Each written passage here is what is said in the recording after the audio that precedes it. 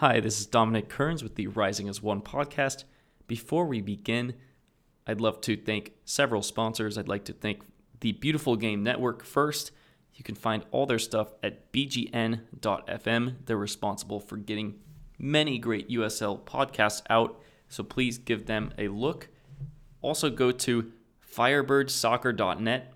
This is the new website for our former Firebird Rising coverage, so you can find all sorts of great coverage for Phoenix Rising FC and other soccer-related news in the state of Arizona, all at firebirdsoccer.net. And lastly, we would like to thank Roughneck Scarves. Roughneck Scarves is a sponsor for, MLS teams, USL teams, all sorts of other stuff. So go to Roughneck Scarves and find a scarf today. And now, let's get on to the show.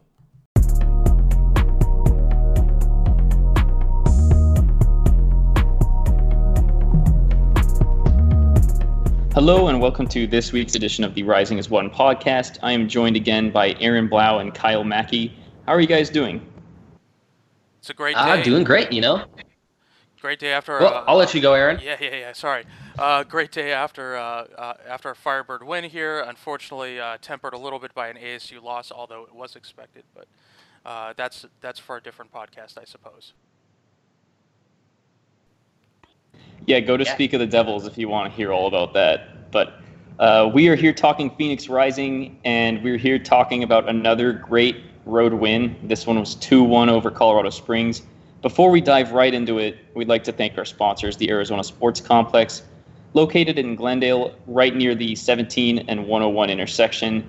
They have air conditioning inside. They have leagues for people of all ages. So go over there, let them know that the Rising as One podcast sent you, and receive a discount on your annual membership. So let's get right into this match. This was one that didn't look like it would come down to the wire, but it did. Absolutely. Yeah. So we'll start running with your Firebird Soccer recap, as that was written up by Mark Murray. If you want to read a little bit more in depth, but we'll kind of run through that a little bit. The match started off a little bit slowly, with the ball bouncing back and forth, a little bit of a feeling out period. And in the 22nd minute, we have a Joe Farrell header that finds the back of a net off of the Solomon Asante corner kick. We're going to talk a little bit more about that goal a little bit later in the podcast. Phoenix was able to add to the lead with a very solid goal, with a hockey assist by goalkeeper Carl Wazinski, playing a long ball up to Chris Cortez. Cortez plays it off his head to Kevon Lambert. Lambert plays it off of his head and places the ball in the back of the net to put Phoenix Rising up 2-0 in the that was the 43rd minute. As we head into the second half really felt like it was all Colorado Springs. They put lots of pressure into Phoenix's final third, and off of a shot outside of the keeper's box on the ground, they squeeze a ball in past Wazinski. That ball was sent in by Saeed Robinson. Switchbacks continue to control the continue to control play, as Phoenix sort of tried to bunker in a little bit. With just after that goal, we had a Jordan Burt cross with a follow-up from Shane Malcolm that forced Waz to dive to his left. There was a rebound that went off of the post and gave most of us a heart attack at that particular point in time. And the last 20 minutes of the game just had our hearts racing as we were really barely holding on. But Phoenix Rising did hold on to gain 3 points and get just a little bit closer to solidifying a first place in the standings and a home playoff match guarantee. That's a little bit a short recap of the game. Dom, take us through the roster that Coach Rick Schantz put on the field, and tell us a little bit about your thoughts on this roster. Yeah, so a very mixed lineup for Phoenix Rising. Devontae DeBose gets his first start in some time. Nice to see him get back out there. He's certainly capable back there. Other than that, not too many unusual things. Amadou Dia, left back, DeFont and Farrell in the middle, Kevon Lambert, James Musa, and then Colin Fernandez getting a start too. You don't see that every day, so nice to see him get out there. Awako, Asante Cortez. So a pretty solid lineup with a couple changes. Changes that are refreshing, that get new people in. I was pretty impressed with Awako last night. He really had a good match as the number 10 before things got very defensive at the end there. Colorado Springs was definitely attacking hard in that second half and challenging the defenders, but I thought for the most part they held up well. And, Farrell doesn't always get the start, but here he gets that start and scores a big goal to put us ahead early. Another one of those critical away goals early in the match that kind of sets the tone, puts us in a good spot. So I'm very happy with this lineup. Carl Wadzinski in goal. So in the lineup we for this week, it was pretty similar to the lineup that we had for the S2 match, trading in the center field, getting Lambert back in the game, pulling Vega out instead of and placing DuBose and DeFont back in the match. But we do have a couple players that were missing from the field and missing from the starting 18 for this particular match, and those were our loaned players. So Kyle, what are your thoughts on the role of loaned players as we're coming into the end of the season here? I think we were kind of talking about it. It kind of looks like the lone players that we're going to be having for this run into the end of the season is Shaft Brewer. He got onto the field late last night, made a little cameo, and I thought he looked pretty good out there for coming on in such a defensive period of the match. And then we also still have Saad Abdul Salam, even though he was on the injury report last night. And we were talking about it. It looks like Tristan Blackman has gone back to LAFC. And so he's most likely going to be with them now that we have this roster playoff freeze that's taken place. So it looks like those are going to be the lone players that we have right now. And I mean, for me, it's great that we've had those players that have been able to come in and make an impact during this long run-in part of the season. But I also think that we have enough depth on the squad that with or without these lone players, we should be able to get the results that we need on the field. And we did just that last night. So it was a great effort by the team. So that kind of brings us to our second topic here, and it's really a great lead-in. That here we're able to see Joseph Farrell get some playing time. He's lost playing time to Tristan Blackman, with Blackman moving back to LAFC, and this has already happened once this year. So where he came here, then he went back to LA, then he returned back to Phoenix. And Blackman was recalled, but he did not play in the LAFC's game either. So we'll have to see what happens.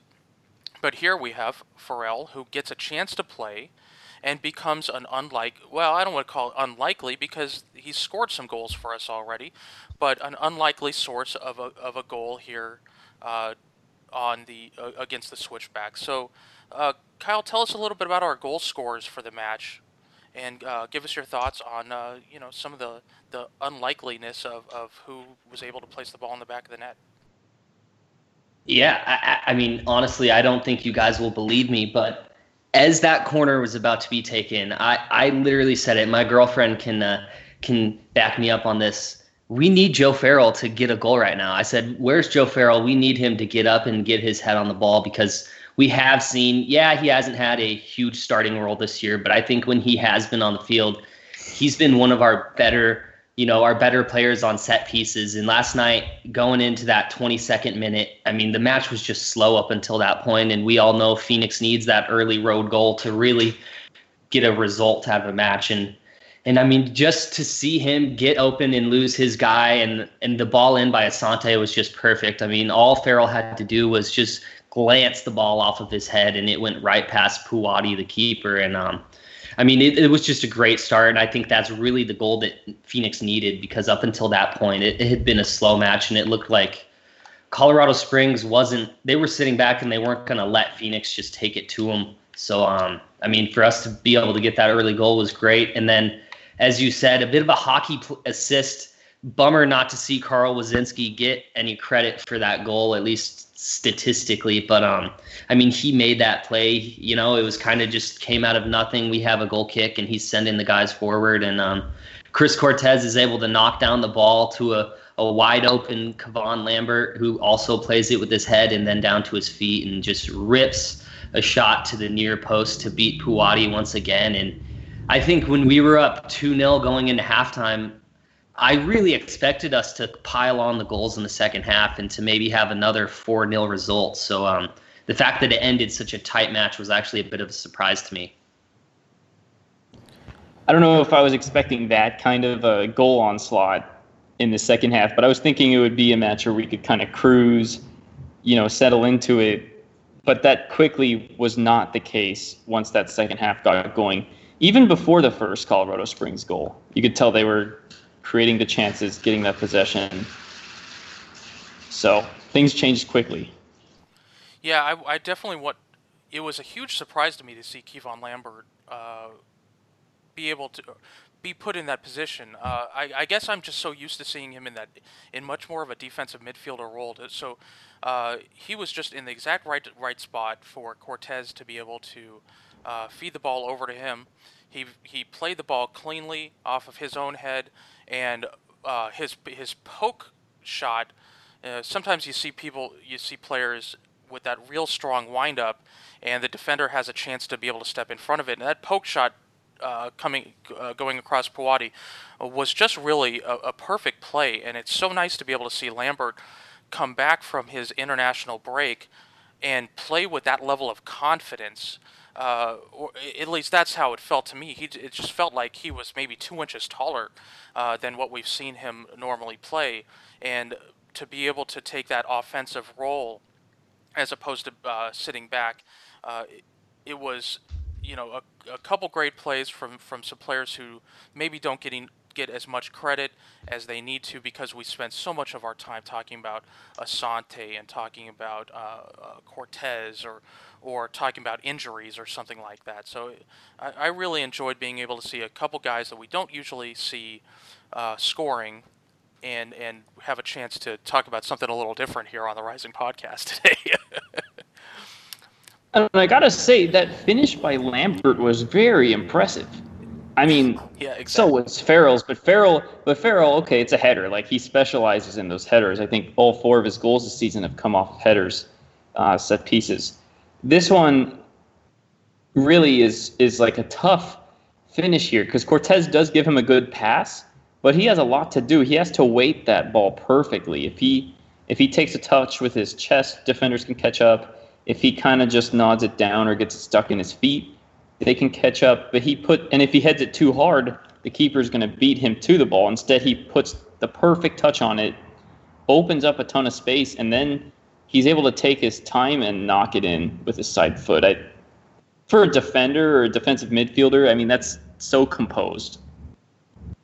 Yeah, no, absolutely. And I mean, we've seen in the past from Kevon where he'll have that opportunity and sky it over the bar and into the stands. So just great opportunity there for him, and he definitely took advantage. And I think both him and James Musa, both of our defensive midfielders last night, they both had great matches. I saw a lot of movement from both of them, a lot of interceptions on the ball, and they both got really far forward, I thought. I mean, as we saw right there, Lambert being all the way up near the opponent's 18 and, going into the 18 and getting a goal for himself. So I don't know if you guys saw his celebration afterwards. He had a little bit more composure in the goal than he did in the celebration, but it's great just to see that. And I mean, I know right now he's having a great time out on the field. So when the players are having fun, and we're getting the results that we need, just a great time for Phoenix Rising.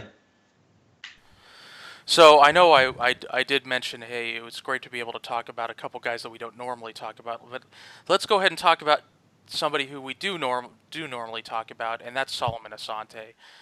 Here in this particular match, we see both Solomon Asante and Chris Cortez, our number 1 and our number 2 goal scorers, acting in more of an assisting role, Cortez with an assist and Asante with an assist.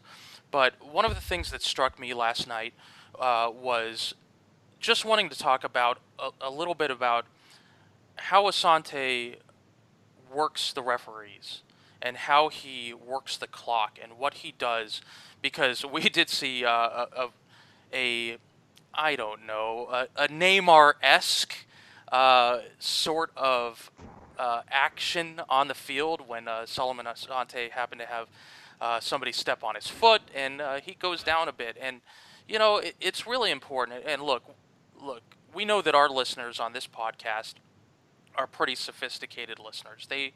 They know the game of football. They know that it's called football. They understand it. But it's really important to be able to see from your leadership on the field that sometimes when they're doing that, they're not doing that because they're terribly injured. I mean, I'm sure it hurts when you get a stud in your toe, but this is a way that a smart player, a composed player like Asante, is able to slow down the game a little bit.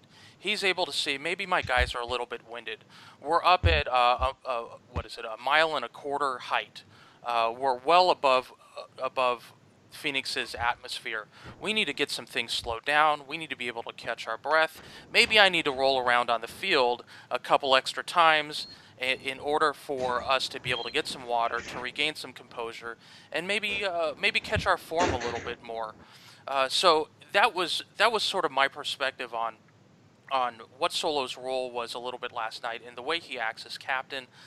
Because sometimes you look at a player reacting in that manner, and you think, well, we'd say maybe folks who don't watch as much soccer would say, oh God, look at all that acting. That's not acting. I mean, that there is a place for that. That is an important role that has to get played as part of the captain of the team, to be able to slow down the game and be able to shift gears, because there's no timeout. There's no coach on the sideline going, hey, timeout, timeout, timeout. Everybody needs to come over, take a breath.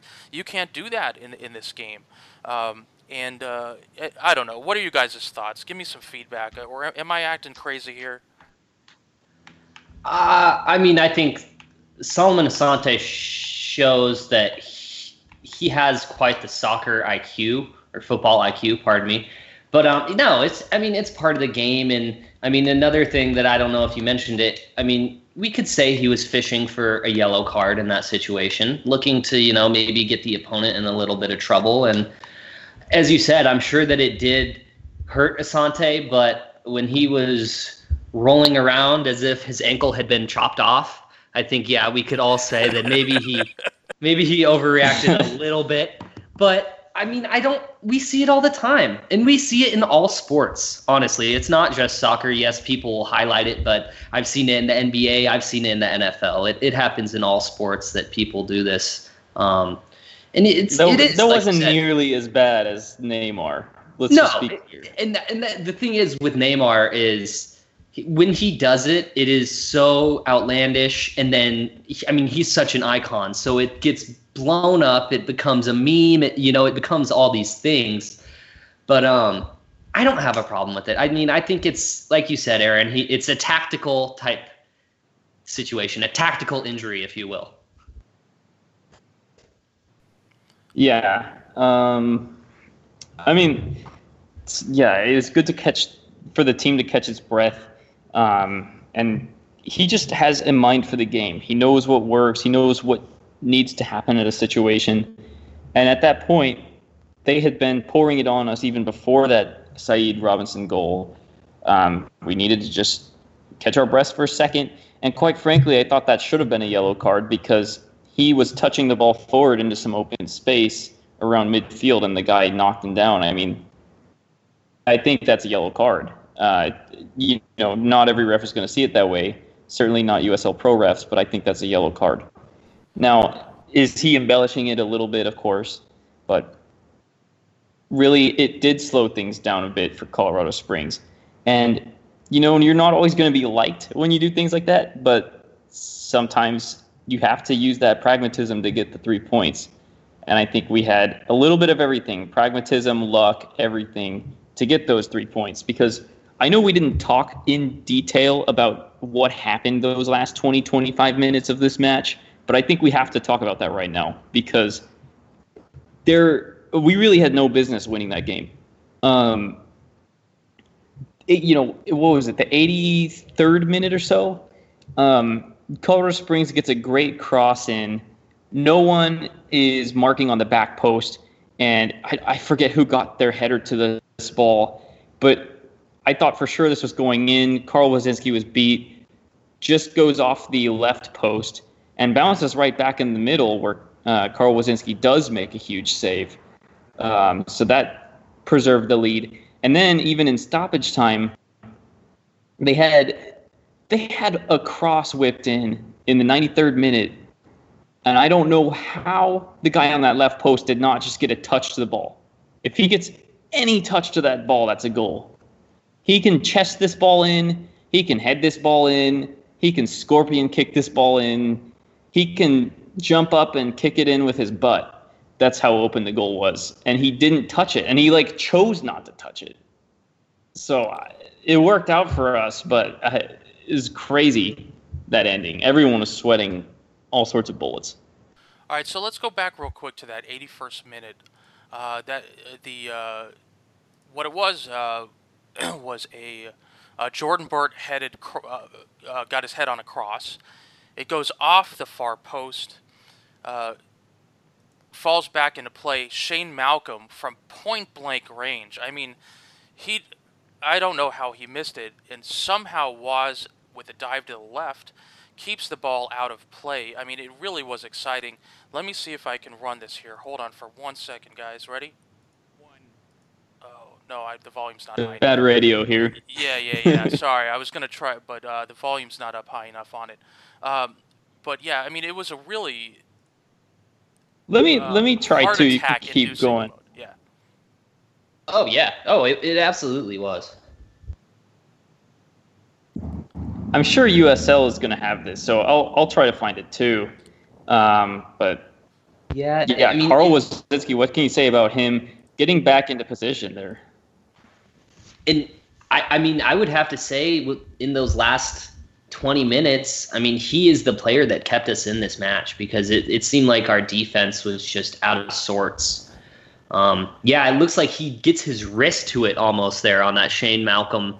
Not much of a shot, but, opportunity nonetheless. And I mean, this was, as you said, Dominic, I can't really definitively say that we deserved that win.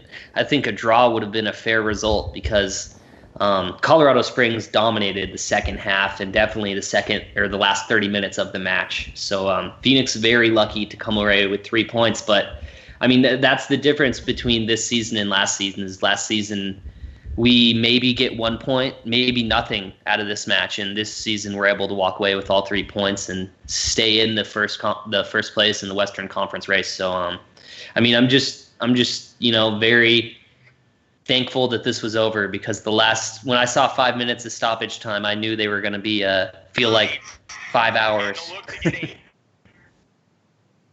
Oh yeah, and in that case, it did not disappoint, but I'm still trying to find that play. I think it's on the highlights on the USL site. It's let me see. Hang on, here we go. So the header that went off the post was actually a lot earlier, like right after they scored. 69th minute. Yeah, no, you're right. Hang on. The header off the post. I can play the audio for it after the goal. Into the run of play. Here's Syed Robinson on the far side.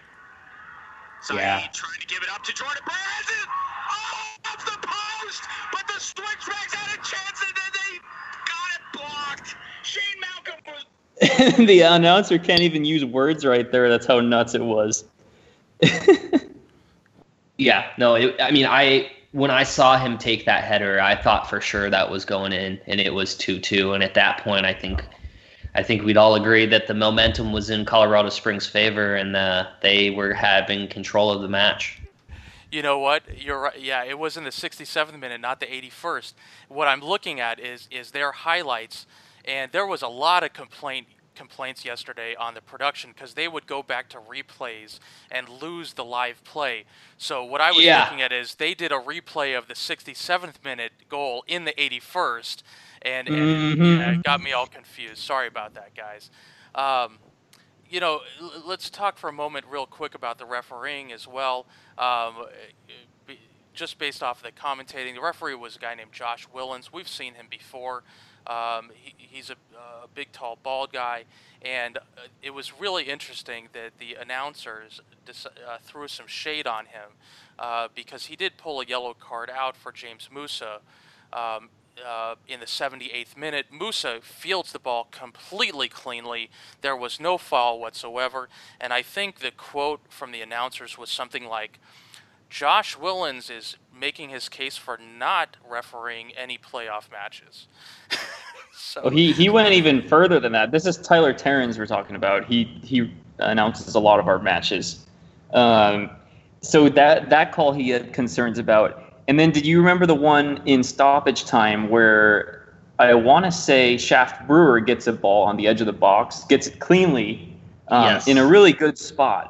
And the guy just kind of goes down, like he's not even looking for a foul. He just like goes down incidental contact after the ball's already been taken. And he blows the whistle there. And Terrence is like, wow, that's it. I'm done. I can't say anything. Like he was just enraged. But I feel like the inconsistent calling went both ways because, I didn't get a chance to look at any slow motion replays, but there were a couple Colorado Springs plays where they had penalty shouts and nothing was called. And like one or two of those looked like they could have been legitimate. Yeah, there was definitely some non-calls that were in the box that, whether they were the right call or not the right call, I don't know, but it could have been risky. So there was, as long as it's questionable on both ends, I think I'm okay with that. I don't know about you guys, but that works out all right for me. So, all right, let's move on. Any final thoughts about this particular match? No. It wasn't pretty, but I don't think any one of us expected it to be. But like I said earlier, we got the 3 points, and ultimately that's all that matters. We can put it in the rear view and focus on St. Louis. All right, so let's move on to team news. There's not a ton of team news that we haven't covered already. We did talk a little bit about some roster stuff in terms of Blackman and what's going on with the roster stuff. But I think the biggest news is that as of last week, we clinched a playoff berth for the second year in a row. So that's pretty awesome. What are you guys' thoughts on being able to clinch so early? I think it's great. I think it's going to give our marketing team a great opportunity to really push this first playoff match and to make sure that every part of the Valley is aware that there is one professional sports team in Arizona that does make playoffs, and we're actually going to have a home playoff match. So you better get your butts to Phoenix Rising Soccer Complex on the weekend of October 20th, because I think it's no doubt going to be rocking. But for me, we have a little bit more team news in that we set the team record, Phoenix Rising record, for wins and points in a season. And doing it at such an early point, it's really great. I think that we can set a very high bar for this team, and one that hopefully they can continue to push to be record breakers. And it's just right now everything's looking on the up, and we just got to keep trending that way. Right, and we can get into USL scores and standings pretty quick, but still control our own destiny for first place in the Western Conference. That's the important thing.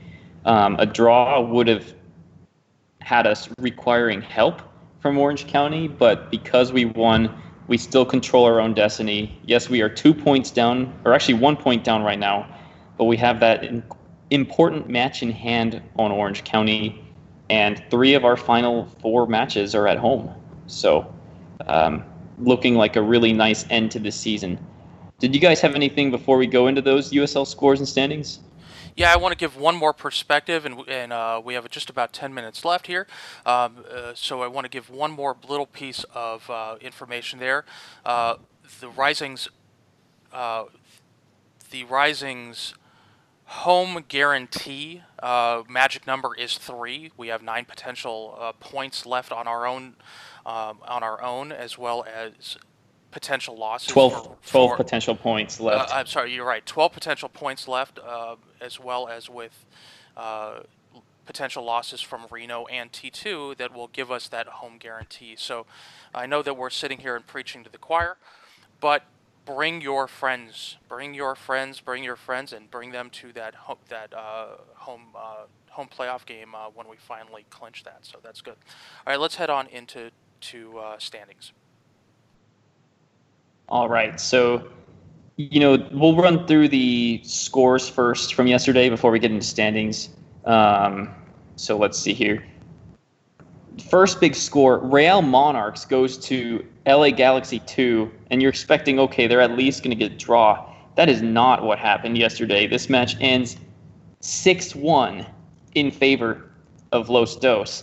And that means that in 2 matches in Southern California this week, the Monarchs get outscored 11-3. Not the kind of numbers that you're used to seeing them give up, but it's been a worrying trend for them. I think everyone in the West is licking their lips, hoping they get to play Real Monarchs in that first round. And when we get down to the standings, they have to do work just to make sure that they get the home match in that first round. This one was over pretty early, 2-0 at halftime, and then Efrain Alvarez nets a hat trick in this one, cementing his case to get up to the first team squad for LA Galaxy, maybe next year. But 6-1. Other matches, Reno and Las Vegas have an entertaining Silver State derby. 3 times in this match, Reno goes ahead, and 3 times those pesky Llamas come back. It ends 3-3 after Raul Mendiola scores a brace, his second one equalizing things in the 90th minute. I would be pretty salty if I were a Reno fan right now because they are the team that has playoff aspirations, and dropping 2 points like that does not help. Other matches, St. Louis gets a massive 2-0 win over San Antonio at home. This was billed as a match, to decide their playoff hopes.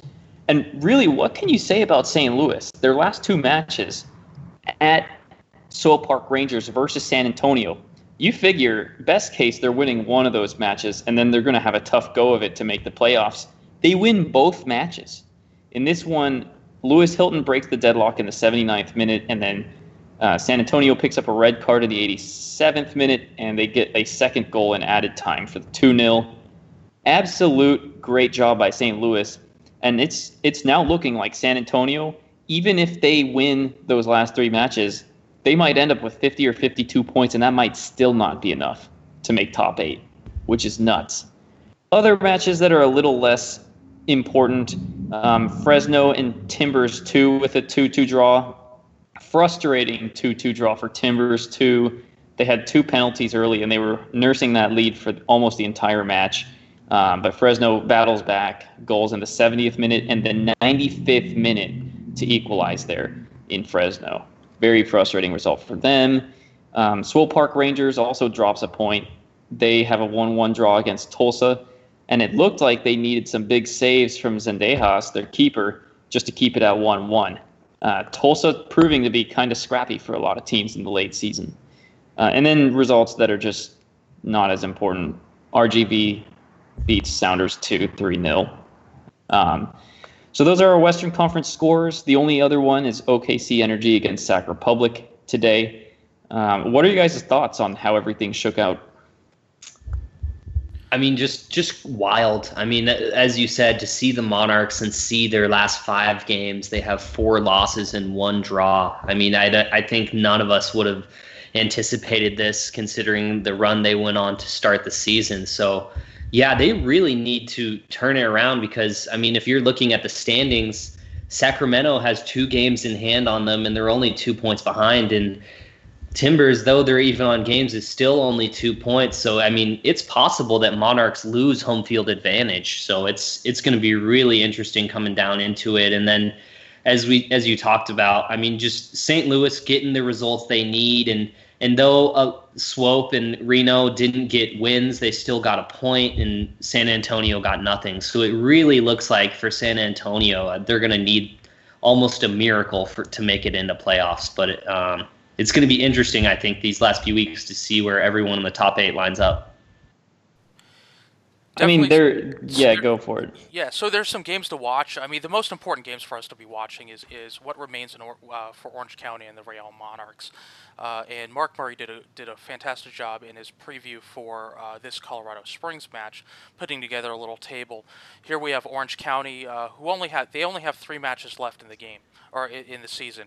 They play at Las Vegas, who's currently 15th in the standings. They play Sounders 2 at home, 16th in the standings, and then they play at Reno, and that Reno game is really the only serious challenge that Orange County has. Real Monarchs, with 4 games left in the season, they play at Los Dos. Galaxy 2 at 13th, although, I'm sorry, that's the game that played yesterday. That they actually lost in. So they only have 3 games left. They have Colorado Springs, who is sitting at 11th or so, OKC Energy sitting at 10th, Fresno FC is sitting at 12th. So they don't have a ton of challenge left in the season. We definitely have a much more difficult schedule playing St. Louis, playing a scrappy Reno team. We again play Las Vegas, but then we finish with Timbers 2, and Timbers 2 does have they definitely have some things to play for, making their first playoff and wanting to go into their first playoff match. I think in their history. So they're trying to get home field advantage. Right now they're in 4th, so they could very realistically. I mean, they're level. They're almost level with Real Monarchs. They could jump Real Monarchs and get up to 3rd place. They're gonna have stuff to play for sure. Yeah, no, and that's what I was saying is, I mean, it is going to be so tight. And I think earlier we were looking at that Timbers 2 game for the final home match of the regular season, and we all had, warm, fuzzy feelings about it. Now, I mean, I think that match is going to matter to both Phoenix Rising and Timbers 2, and it's going to be a really tight match. That's going to have a playoff atmosphere itself. So it's going to be very exciting, but I mean, it's going to be really interesting to see where all these teams, line up. And I think that, as far as the home playoff standings, I really do think that Sacramento is going to get up to 3rd. And I think that Portland Timbers 2 could possibly trump Monarchs and finish 4th. Yeah, I mean, so I guess the takeaways here are like, 1, how far can Real Monarchs fall? Because I don't see them having any chance to win the Western Conference now. There's the math just isn't going to work out for them. They have 3 matches left. Their max points is 63, and they would just have to have a total collapse. So really, it comes down to us in Orange County, and we have to take care of our business so that we go into that last day with an advantage. Because if we need Reno to help us out that last day, nothing's guaranteed. That would be a bad situation for us. And then at the bottom, San Antonio has 3 easy matches down the stretch. I think they're all home matches versus Sounders 2, versus Vegas, versus RGV.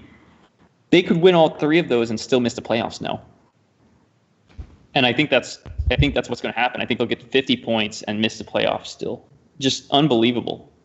I don't know if there's ever been a playoff or a point total like that hasn't made the playoffs. But that's kind of where we're at right now. So, with all that being said, what are your guys' closing thoughts for today? Wasn't the prettiest results, but I mean, Phoenix got what they needed out of Colorado Springs, and I mean, like I said, it's really just this week by week perspective that we need to have.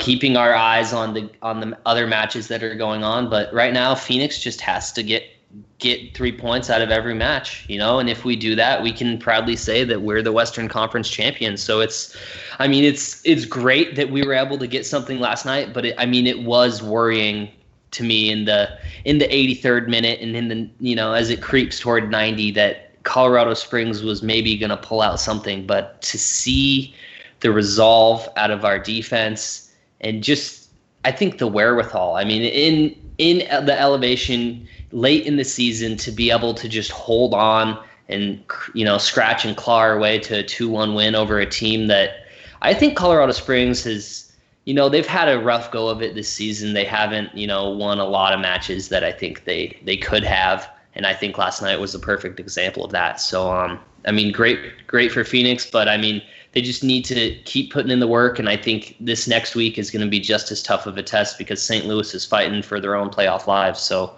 every ball is going to matter this next Saturday, and I think that all the fans are going to be excited to get out to the complex. It's been a long time since we had a home match, so hopefully it's a great one. I'm right there with you. I think we have a little bit of a rough road to hoe with St. Louis and Reno coming up, and they're both fighting for their playoff lives. And then to finish with Timbers, who's going to be fighting for a top 4 playoff spot. I mean, Reno even has a shot at a top 4 playoff spot still. So I think if we can get through this next 4 games with maybe a 3-1 record, we will definitely be earning that first place and earning some home matches for the playoffs. So that's fantastic. All right, Dom, you want to finish us off here? Yeah, I mean, you got to take it 1 week at a time, but I don't think 3-1 is going to be good enough to get us that top spot. We have to treat every match like a cup final because the way Orange County is playing, one slip up by us, and then they control their own destiny. They win out and they get it. So it starts with St. Louis. I'm going to do a little preview here for the match next week because this is going to be a war.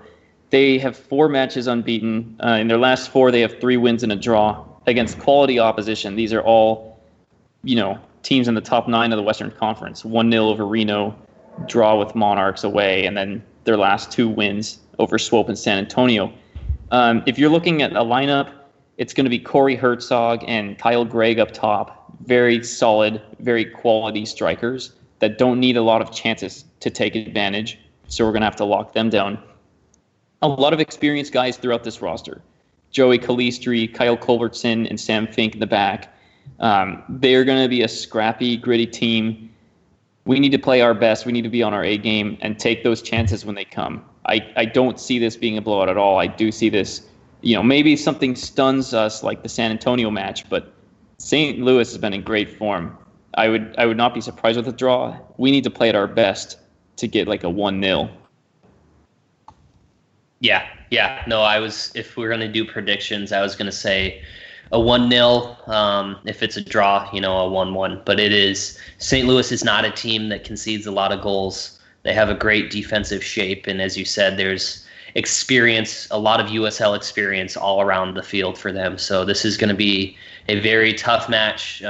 Two, maybe not equally matched, but I think equally talented squads that, it should be entertaining out there. And a potential playoff preview. Yeah, that's true. All right, so we look forward to seeing you guys all out there at Phoenix Rising Soccer Complex on Saturday, September 29th. The game starts at 7 o'clock. It is the Mayo Clinic Rally Towel giveaway that's going to go to the first 2,500 fans. And this is Aaron Blau for Dom Kearns and Kyle Mackey and the Rising as One podcast. And we are Rising as One. Thank you guys, and we'll see you in a few days. Go Rising. Go Rising.